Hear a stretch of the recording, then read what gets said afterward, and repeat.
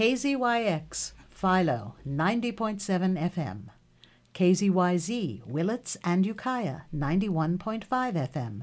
And Fort Bragg at 88.1 FM. And streaming and live and archived at kzyx.org. Support for KZYX comes from our members and the Community Foundation of Mendocino County, encouraging local giving. The Community Foundation offers COVID-19 relief funds to individuals, nonprofit organizations, and micro-businesses in need throughout Mendocino County. For more information or to donate, visit communityfound.org.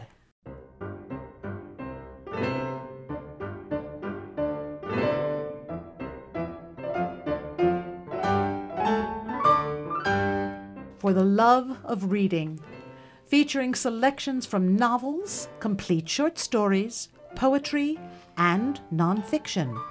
Read for you by Linda Pack and special guests R. Bobby and Ricky Didola. Bobby, did you know that the actual night of the winter solstice is the darkest and the longest of the northern year? That since prehistory, the end of the longest night has been observed with festivals and rituals celebrating the symbolic death and rebirth of the sun? Well, yes, Linda. From the earliest times, we have gathered together on this night to share feasts with symbolic foods to warm our bodies, gifts to warm our spirits, and especially stories to warm our souls. But, Ricky, do you know what the origin of the word solstice is? Oh, yes. Yes, the word solstice comes from the Latin words sol, the sun, and stis, standing still. So here's the science of what happens. There are two important concepts to understand. The Earth rotates on its axis every 24 hours, making day and night, light and dark. And this axis, the imaginary line through the center of the Earth that connects the North and South Pole, is tilted. It is this tilt that gives us the change in seasons. No, wait a minute. The tilt is away from, so it's not perpendicular to the sun. The Earth's axis is not up and down straight in relationship to the sun. It's actually at an angle away from the sun. Yes, it's tilted. Okay, and that axis is the spin of the Earth that makes day and night, the 24-hour cycle. Exactly, and the Earth also revolves around the sun, which takes 365 days, right? So in the course of the Earth's yearly voyage around the sun, on the day of the winter solstice, the angle of the northern pole of the Earth is tilted at its most extreme distance away from our mother star, the sun. Yeah? Okay. And at the North Pole itself, on this, the shortest day, there is no sunlight at all. Then, when the Earth revolves past this point, the days start to become longer.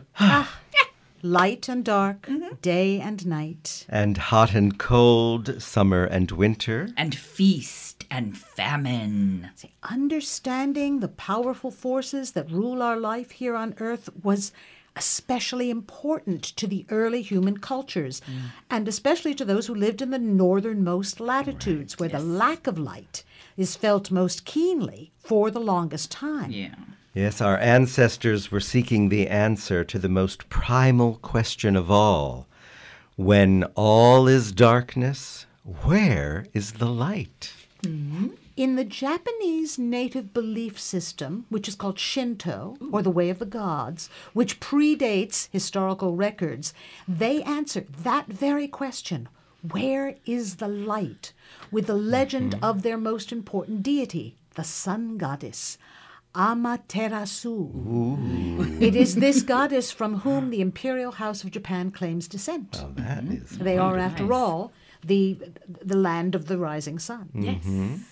Amaterasu, the story goes, had been insulted by her brother, the storm god, who was dark and moody and had dominion over the seas. And he raged and howled without cease. He was very badly behaved. And he vandalized his celestial sister's rice crops. Oh, no.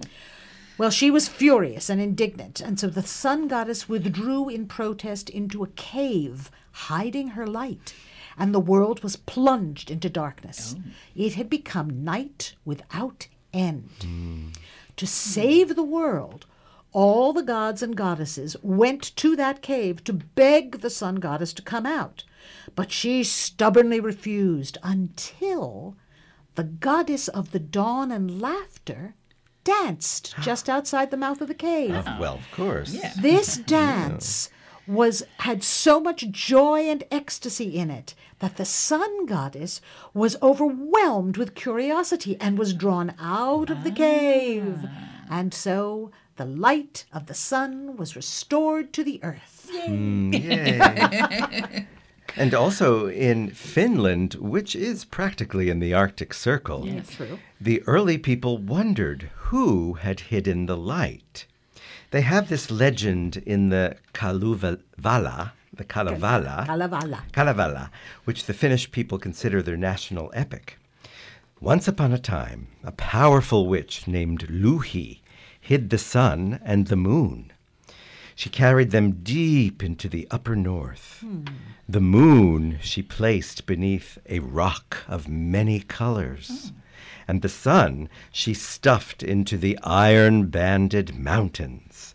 Not content with this mischief, she also stole fire, leaving the land barren of both light and warmth. Ooh, the Inuit people of North America and Greenland tell the tale of how the immortal trickster, the raven, brought light to the world. Oh, I love this. Was it also hidden?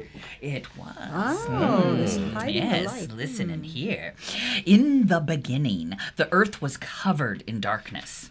This darkness suited Raven very well, for he liked to nap. Of course. But the inky pitch that blanketed the world made it very difficult for people to hunt or fish or gather berries for food.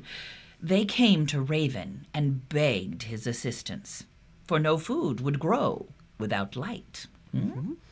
Raven discovered that there was an old man who had a box that contained a box that held many other boxes. In the very last box was all the light in the universe.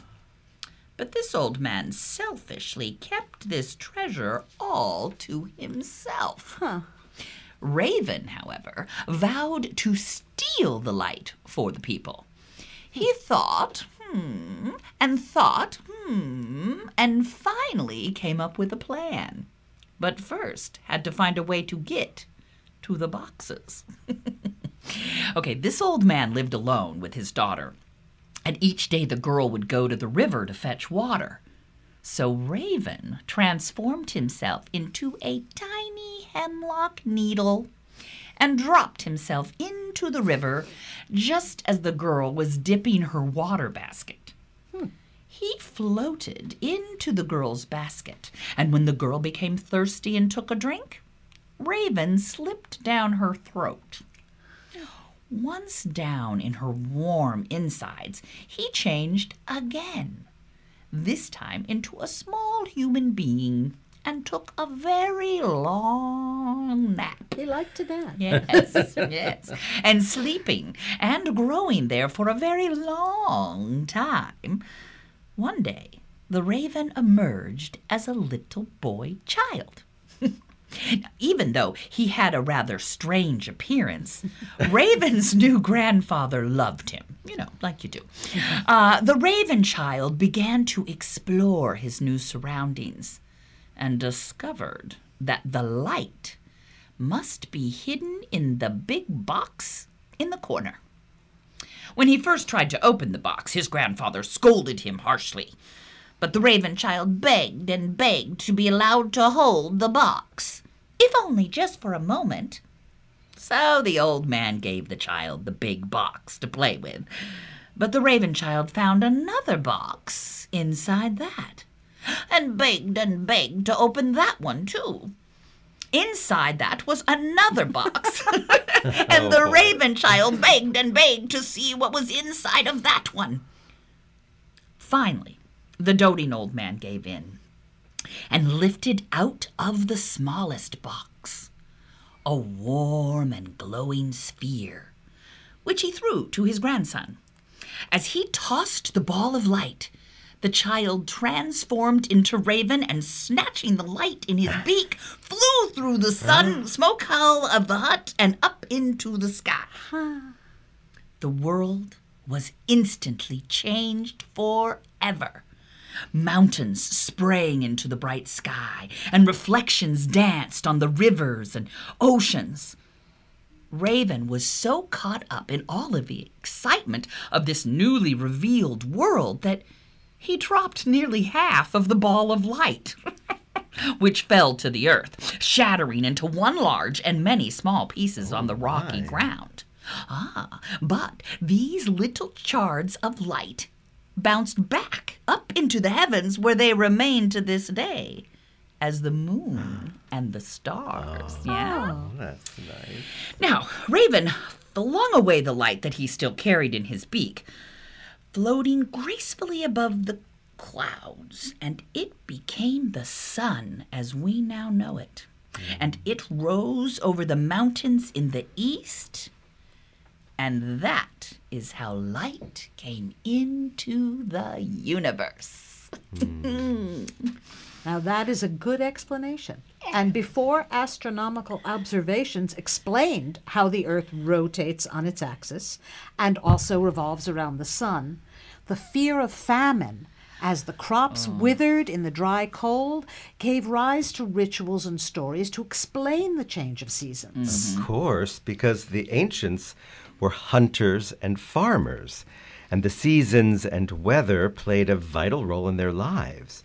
Winter was often harsh, and many people did not survive the winter season. Speaking of seasons, in the Norse Eddas, a cycle of epic Icelandic prose and poetry, which dates back to, well, at least the 11th century, a goddess who came to be known as Frau Hula was honored as the sacred embodiment of the earth herself. Yes. Now, she appears as an old woman, the patroness of women's crafts such as weaving and spinning.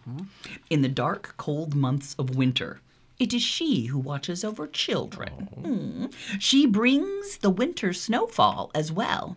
It is said that when Frau Hola shakes out her mattress, the white feathers fall to the earth as snow. Indeed.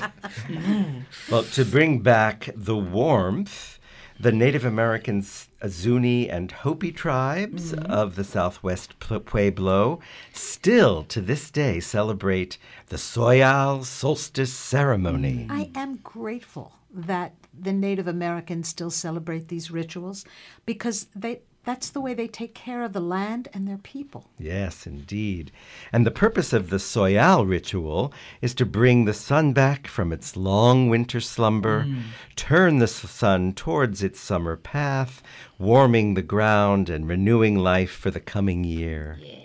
Because the sun god is furthest from the tribe at the winter solstice, they dance to entreat the powerful Kachina spirit beings who, if given due veneration and proper respect, can use their powers for the good and well-being of all the people. Well, what is that ceremony like, though? The specific rituals are sacred to each tribe. Oh, of course. But they all feature Soyal himself, known as the Return Kachina, who is represented as a shabbily dressed old man tottering through the village, placing sacred bundles of prayer feathers at each kiva. These prayer offerings open the way for other Kachinas to return to the village from the spirit world and share their blessings with all of the community. All of these oral traditions are fascinating. But you know, the first story I ever read that explained why we have winter, it was actually written. It was one of a series of Greek poems that was written in the 7th century before the Common Era. They were written in meter, and they're known as the Homeric hymns. This particular story begins like this.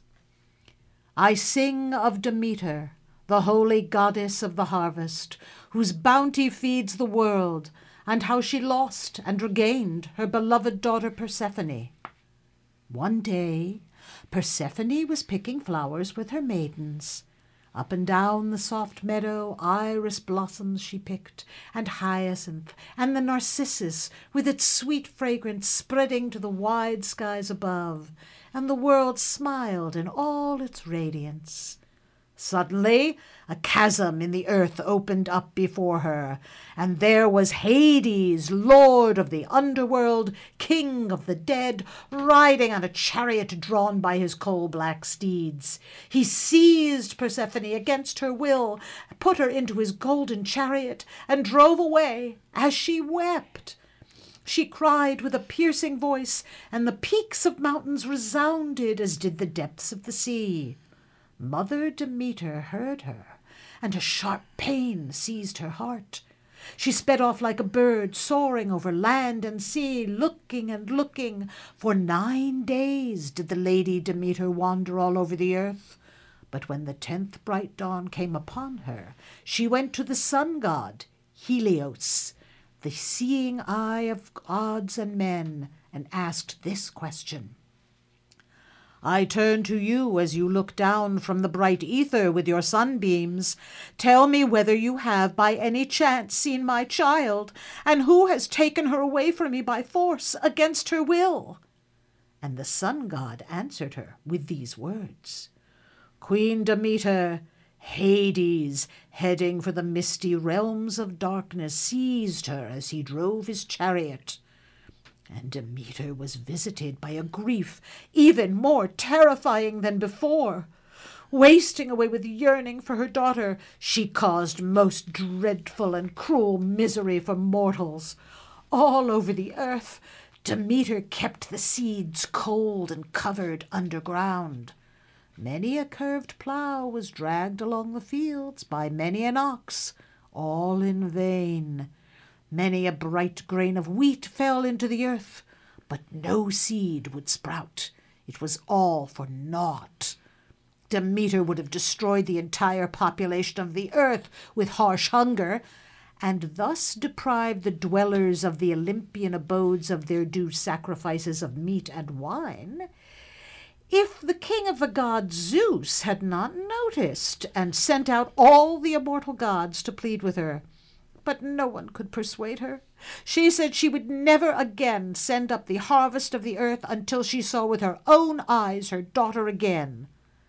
When Zeus heard this, he sent Hermes, the fleet-footed messenger of the gods, to persuade Hades to allow Persephone to leave the misty realms of darkness and be brought up into the light.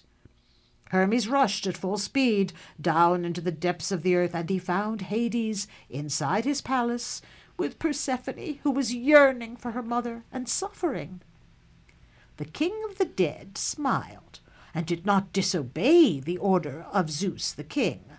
But Hades did give to Persephone, stealthily, the honey-sweet berry of the pomegranate to eat. Anyone who tastes the food of Hades must remain in the underworld. The deed having been done, a compromise was struck. Since Persephone had eaten the food of the underworld, she had to dwell a third portion of the year in the realms of the dark mist beneath the earth. But the other 2/3 of the year she would spend in the company of her mother, and the world could be fruitful again. Since the abduction and return of Persephone, the earth has followed the progression of seasons. In the fall, seeds, like Persephone herself, are buried underground, and the earth becomes colder and less fertile. until the spring, when Persephone comes out into the sun once more, and Demeter in her joy covers all the wide earth with leaves and blossoms and sends up the harvest from the land. Beautiful. Good one. You know, ladies, it is interesting that food is the factor that decides Persephone's fate.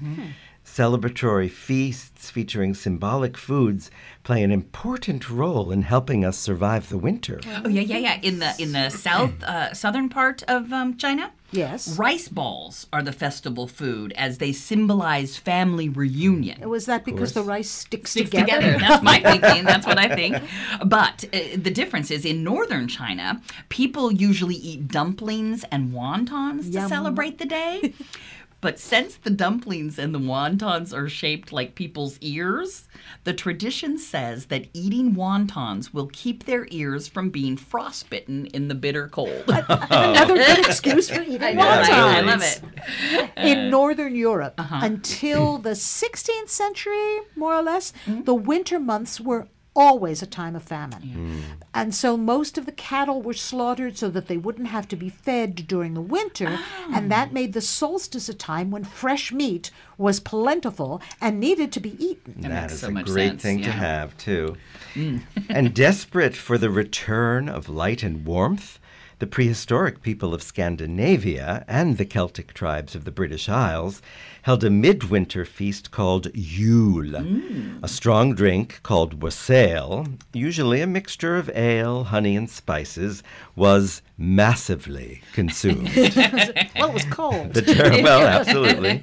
And the term wassail is from the Old English words vias heil, which means be well. Oh, nice. Sweet.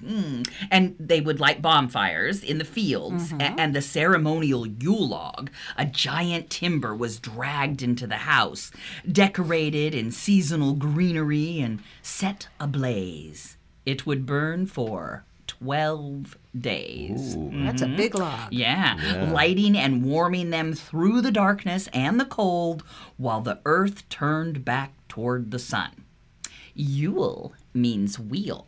The Jewish people celebrate 8 days of feasting on delicious and symbolic foods Oh, yeah. when they retell their own return to the light story. Bobby, Yes? tell us about the winter festival we call Hanukkah. Oh, please. Oh, Hanukkah. Yes. So Hanukkah is also called the Festival of Lights, and it is actually inspired by a turbulent phase of Jewish history. Oh. Around 200 BCE, Judea, also known as the Land of Israel, came under the control of Antiochus III, a benevolent king of Syria who allowed the Jews who lived there to practice their religion. His son, Antiochus IV, proved less generous. He outlawed the Jewish religion and ordered the Jews to worship Greek gods. Oh, You know, this was they a problem. probably didn't like that. Oh, no. This was a problem for the Jews. You know, they continued their traditions anyway. They celebrated their Sabbath, Shabbat, and also studied the Torah. But in 168 BCE, Antiochus decided to send soldiers to Jerusalem who killed thousands of Jews and desecrated the city's holy Second Temple. The soldiers destroyed all the Jewish artifacts in the temple and there erected an altar to Zeus. They even sacrificed pigs within its sacred walls. This is not very kosher, no? So the Jewish people were angry. The son of a noteworthy Jewish priest, Judah the Maccabee, rose as a leader. He led a ragtag army of farmers to save their Jewish heritage, armed only with spears, bows and arrows and rocks. They called themselves the Maccabees and fought a guerrilla war against the well-trained, well-equipped, endless forces of the Syrian army. Even as the king's soldiers rode in on elephants to attack, Over 2 years, the Maccabees stayed strong and finally drove the army out of Jerusalem. Yay! Yay! Well, after the defeat of the Syrian army, the Maccabees cleaned up the temple as much as they could. Judah and his followers rebuilt the altar and lit an oil lamp that burned continuously in the synagogue called the menorah. But there was a problem. There was only enough oil to keep the menorah burning for one day. So they sent their fastest runner to get the fresh oil. But it would take that runner 4 days to get there and 4 days to come back. But there was only enough oil for one day. I know, but wonder of wonder, Miracle of miracles. the flame flickered for 8 days and nights and never went out. Yes. So this miracle inspires a yearly 8-day festival called Hanukkah. Now, one of the ways we celebrate Hanukkah today is by lighting a special 9-branched menorah called the Chanukiah. Each night of the holiday's 8 nights, one more candle is added to the Chanukiah after sundown. The 9th candle, the shamas, is used to light the other candles. Bobby, is there a blessing that they say when they light these candles? Oh, there's always a blessing. That's good. You can't have too many blessings.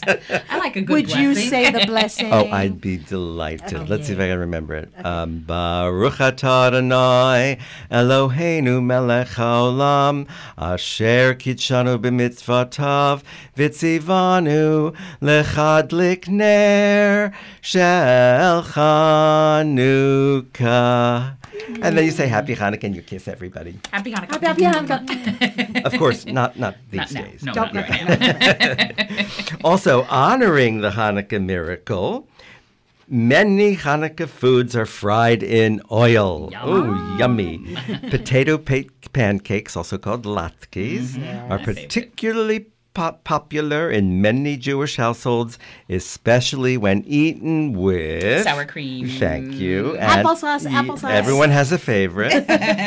And gelt, which are chocolate coins wrapped in gold foil, are also a popular treat. And another Hanukkah custom is a gambling game played with a 4-sided spinning top, which has a Hebrew letter on each face called a dreidel. Oh. Now, using small coins or nuts or gelt, everyone antes one up by putting something into a pot. As the first player spins the dreidel and it spins and spins, everyone sings, I had dreidel, dreidel, I made it out of clay, and when it's dry and ready, a dreidel I shall play. Oh, dreidel, dreidel, dreidel, I made And it it out of stops. What happens next depends upon the Hebrew letter facing up when the dreidel comes to a stop. So there are 4 letters. Nun means nothing happens. Okay. Oh, okay. Nobody gets nothing? Nobody gets nothing. Bupkis, as they say. Gimel means you get the whole pot, Nice. which is the win. Want that Score, one. right.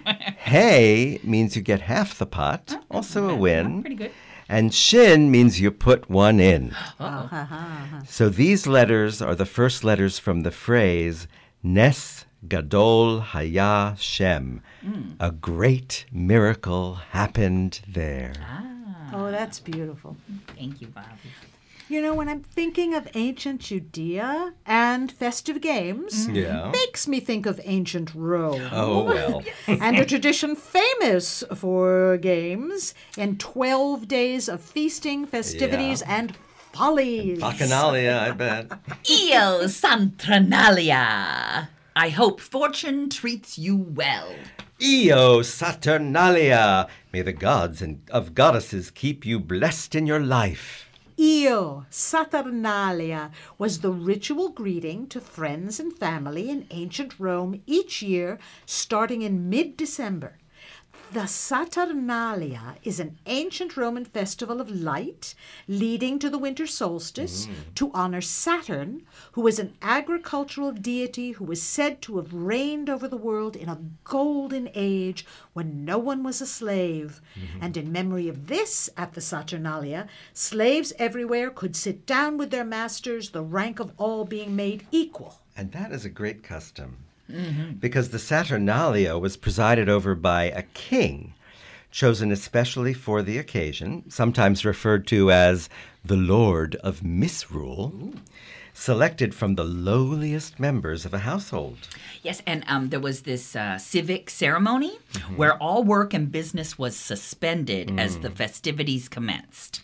Now, with a sacrifice at the Temple of Saturn in the Roman Forum, and then a public banquet blazing with an abundance of candles, symbolizing the quest for knowledge and truth. And then the private parties and the gift giving and a carnival of drinking and gambling and debauchery that overturned all the Roman social norms. The poet Catullus called it the best of days. Nice. And so we greet the season, Io Saturnalia. For how many years shall the festival abide? Never shall age destroy so holy a day. Io Saturnalia! Oh, now every year on December 21st, Iranians celebrate the victory of light over darkness on Yalda Night. One of the most ancient of all global winter solstice festivals, Yalda Night was first celebrated when the majority of Persians were followers of Zoroastrianism, which was prior to the advent of Islam. Yes, common people set great bonfires, and their rulers sent birds aloft bearing torches of dried grass. That must have been beautiful. I can't imagine, just floating there. The winter solstice is the eve of the birth of Mithra, the sun god, who symbolized light, goodness, and strength on earth. Yalda is a Syriac word meaning birth. Still today, Iranian families all over the world gather together, eat sumptuous meals, exchange gifts, as so many cultures do at the winter solstice. But they also tell their fortunes for the new year by reading from a precious collection of poems in Farsi that were composed in the 1300s by the beloved Sufi mystic poet who was known as Hafiz. Hafiz is a title of respect for a Muslim who knows the Quran by heart, and these beautiful poems are considered sacred by the Iranian people. This is the divination process. First, you make a wish from your heart. Then, opening the book of Hafiz to a random page, you read the poem on that page as a divine response. Ooh, we could do this, yeah? Anyone can. Including anyone who is listening to us right now. We can do this. We should do. Let's do this. Let's do it. Okay. Let's do this. So, in front of us, we have a selection of 9 of the poems of Hafiz. So let's each make a heart wish now. Okay. Okay. Okay. Okay, you good? Are you ready? Oh, wait, okay, ready? Yep, got it. Okay, good. Okay, so now we choose a number between 1 and 9. Okay. Okay, tell me when you're ready. I have a Ready. number. Okay, I have a great. number. I had mine too. Okay, and now we will read each poem. The number you have chosen will be the poem that is the divine response to your own private wish for the new year. Ooh. Yeah? All right. All right. Here's the first poem. Oh, great. I pull the sun from my coin purse each day, and at night I let my pet, the moon, run freely into the sky meadow. If I whistled, she would turn her head and look at me. If I waved my arms, she would come back wagging a marvelous tail of stars. Each day for God I water his favorite plant, this earth. Ask the friend for love. Ask him again. for I have learned that every heart will get what it prays for most. Number 2. The sky is a suspended blue ocean. The stars are the fish that swim. The planets are the white whales I sometimes ride on, and the sun and all light have forever fused themselves into my heart and upon my skin. There is only one rule on this wild playground, for every sign Hafiz has ever seen reads the same. They all say, "Have fun, my dear, have fun in the beloved's divine game. Oh, in the beloved's divine game." 3. And for no reason, I start skipping like a child.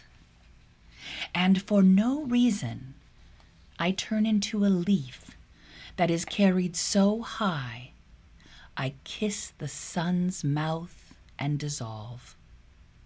And for no reason, 1,000 birds choose my head for a conference table, start passing their cups of wine and their wild songbooks all around. And for every reason in existence, I begin to eternally laugh and love, and I turn into a leaf and start dancing, and I dissolve into the truth that I am. This is poem number 4. I have learned so much from God that I can no longer call myself a Christian, a Hindu, a Muslim, a Buddhist, a Jew. The truth has shared so much of itself with me that I can no longer call myself a man, a woman, an angel, or even a pure soul. Love has befriended Hafiz so completely, it has turned to ash and freed me of every concept and image my mind has ever known. Number 5. I once asked a bird, "How is it that you fly in this gravity of darkness?" She responded, "Love lifts me." Number 6. I wish I could show you when you are lonely or in darkness the astonishing light of your own being. 7. There was a 4-year-old child whose next-door neighbor was an elderly gentleman who had recently lost his wife. Upon seeing the man cry, the little boy went into the old gentleman's yard, climbed onto his lap, and just sat there. When his mother asked what he had said to the neighbor, the little boy said, "Nothing. I just helped him cry." Look what happens with a love like that. It lights the whole sky. Number 8. At some point, your relationship with God will become like this. Next time you meet him in the forest or on a crowded city street, there won't be any more leaving. That is, God will climb into your pocket. You will simply just take yourself along. Okay, and the last one, number 9. Leave the familiar for a while. Let your senses and body stretch out like a welcomed season onto the meadows and shores and hills and love like a blooming night flower. Change rooms in your mind for a day. Greet yourself in your 1,000 other forms as you mount the hidden tide and travel back home. All the hemispheres in heaven are sitting around a fire chatting, stitching themselves together into the great circle inside of you. As we each hold our poem in our heart, consider that no matter how we choose to celebrate the annual return of the light, it is always with gratitude for the blessings of warmth, the promise of abundance, and the hope of peace. Amen. May the faith and friendship that we share in spirit never fail In our hearts and our homes. And in all the places on earth, and in all times of the year. And that is all for this edition of For the Love of Reading, Tales of the Winter Solstice. The material read on this special edition of For the Love of Reading was selected, reviewed, and edited by Linda Pack, and performed by Linda Pack, R. Bobby, and Ricky Dodola. The program was engineered by Alicia Bales. This program is archived and available for online listening at kzyx.org, along with all of the shows aired on For the Love of Reading.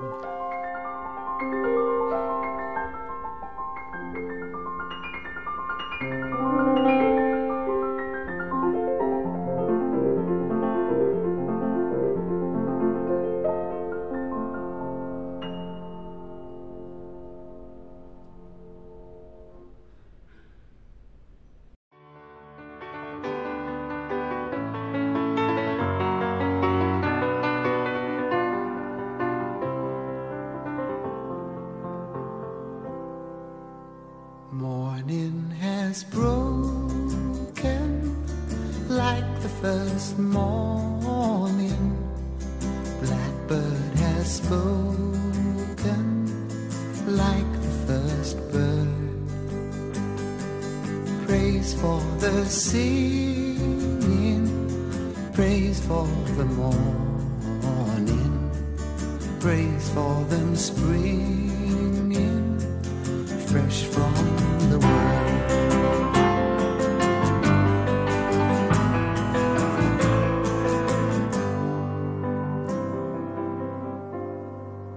Sweet the rain's new fall, sunlit from heaven, like the first dew fall on the first grass.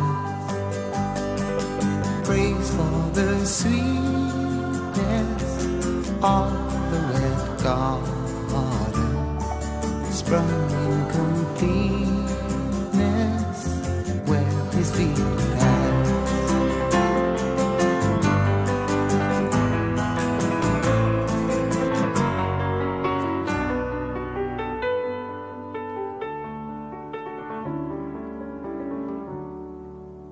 Mine is the sunlight, mine is the morning, born of the one light Eden saw play. Praise with elation, praise every morning, God's recreation of the new day.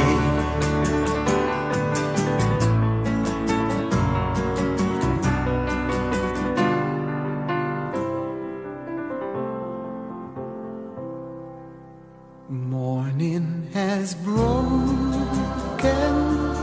like the first morning. Blackbird has spoken like the first bird. Praise for the singing, praise for the morning, praise for them springing fresh from the world.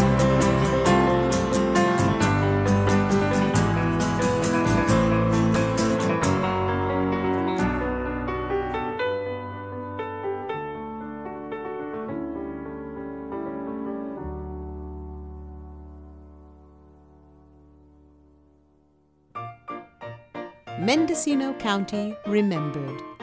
Oral histories collected and published under the auspices of the Mendocino Historical Society for the American Bicentennial in 1976.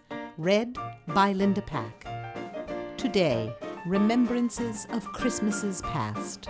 First, from Fort Bragg, Sylvia Backlund. Our Christmases were very important in those days.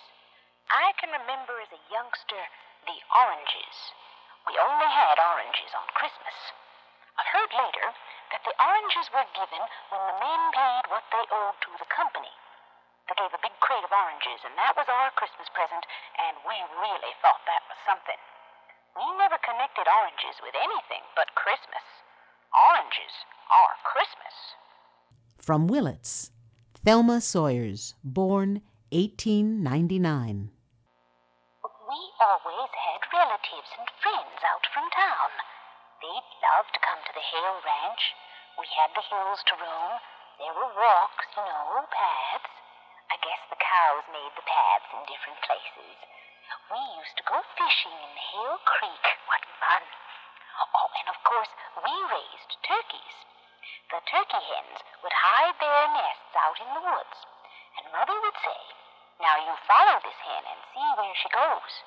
Or you had to watch those little turkeys, because when they would hatch out in the woods, they didn't always get enough food, or the coons would get them. And so we would have to know where the nests were so that we could protect the little turkeys or bring them in and put them in a coop and feed them and see if they got their water. Or else we'd lose all the turkeys. Oh, I remember one turkey hen. She was the sweetest looking hen. Now, can you feature a turkey hen having a sweet face? Well, she did. I used to call her Aunt Amney because she put me in mind of Aunt Amney Hale's sweet face. Oh my, it's been so long since I thought of that. From 10 Mile, Claire Kempe. We always had a Christmas tree at our home. It was quite an event. We weren't allowed to see the tree until Christmas Eve. We used to light it. There were no electric lights, so we used candles and lit them. We'd almost have a tragedy one time. Now, the man that played Santa Claus was visiting with us. For his Santa Claus suit, they wrapped cotton batting for fur all around the sleeves and around the bottom of his coat and around his boots. Well, he reached over to take a gift off the tree, and an arm caught on fire. My mother had to go to Fort Bragg that night, and she didn't get back until late. Anyway, he panicked. He tried to put it out. And when he put his one sleeve over there, then the other one caught fire. He was just flames. And all the hired men, they were always included in the celebration. They tried to catch him, pull his coat off. He had a leather belt around it. Well, they couldn't catch him. He ran out in the yard, which was the worst thing for him to do. When he finally did catch him and he put the fire out, he was a mess. Why, his face was all burned, and his arms. There was nothing we could do. Mother had the only vehicle to take him to town. We had to wait until she came home to take him into the hospital. Yeah, he lived. But it was a horrible ordeal. I can hear him screaming yet. I was just a little girl at the time. And from Navarro, Elsie Farnsworth, born 1890. We'd saved the money that from the wild blackberries that we picked in the summertime. We'd save that money for Christmas. I had a little box. I would count my money every day, plan what I was going to buy the family for Christmas. We were awful happy kids. We weren't always wanting something more. We were so contented and happy with what we had. Why, that's all we knew. From Ukiah, Paul Scammon, born 1890. My mother had a little melodeon, and at Christmas time she would play that and sing. I remember one gift that we received was some sort of gun-type dart. Boy, that was a great thing. To get something like that had to be manufactured somewhere else, and to have it for Christmas, I had to divide it with my brother. We usually made our own toys. We couldn't afford bought toys, but I remember that one. Of course, anything associated with guns is important to kids, you know. From Greenwood, Aldine Gorman, born 1894.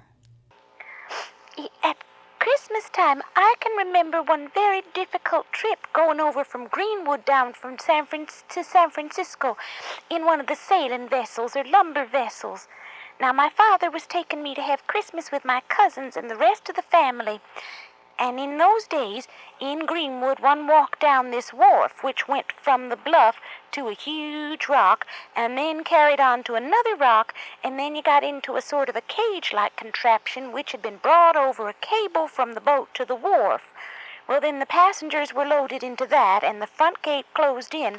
So here you were, on a solid platform with 4 sides made of boards, so that you could look through, see the ocean seething below.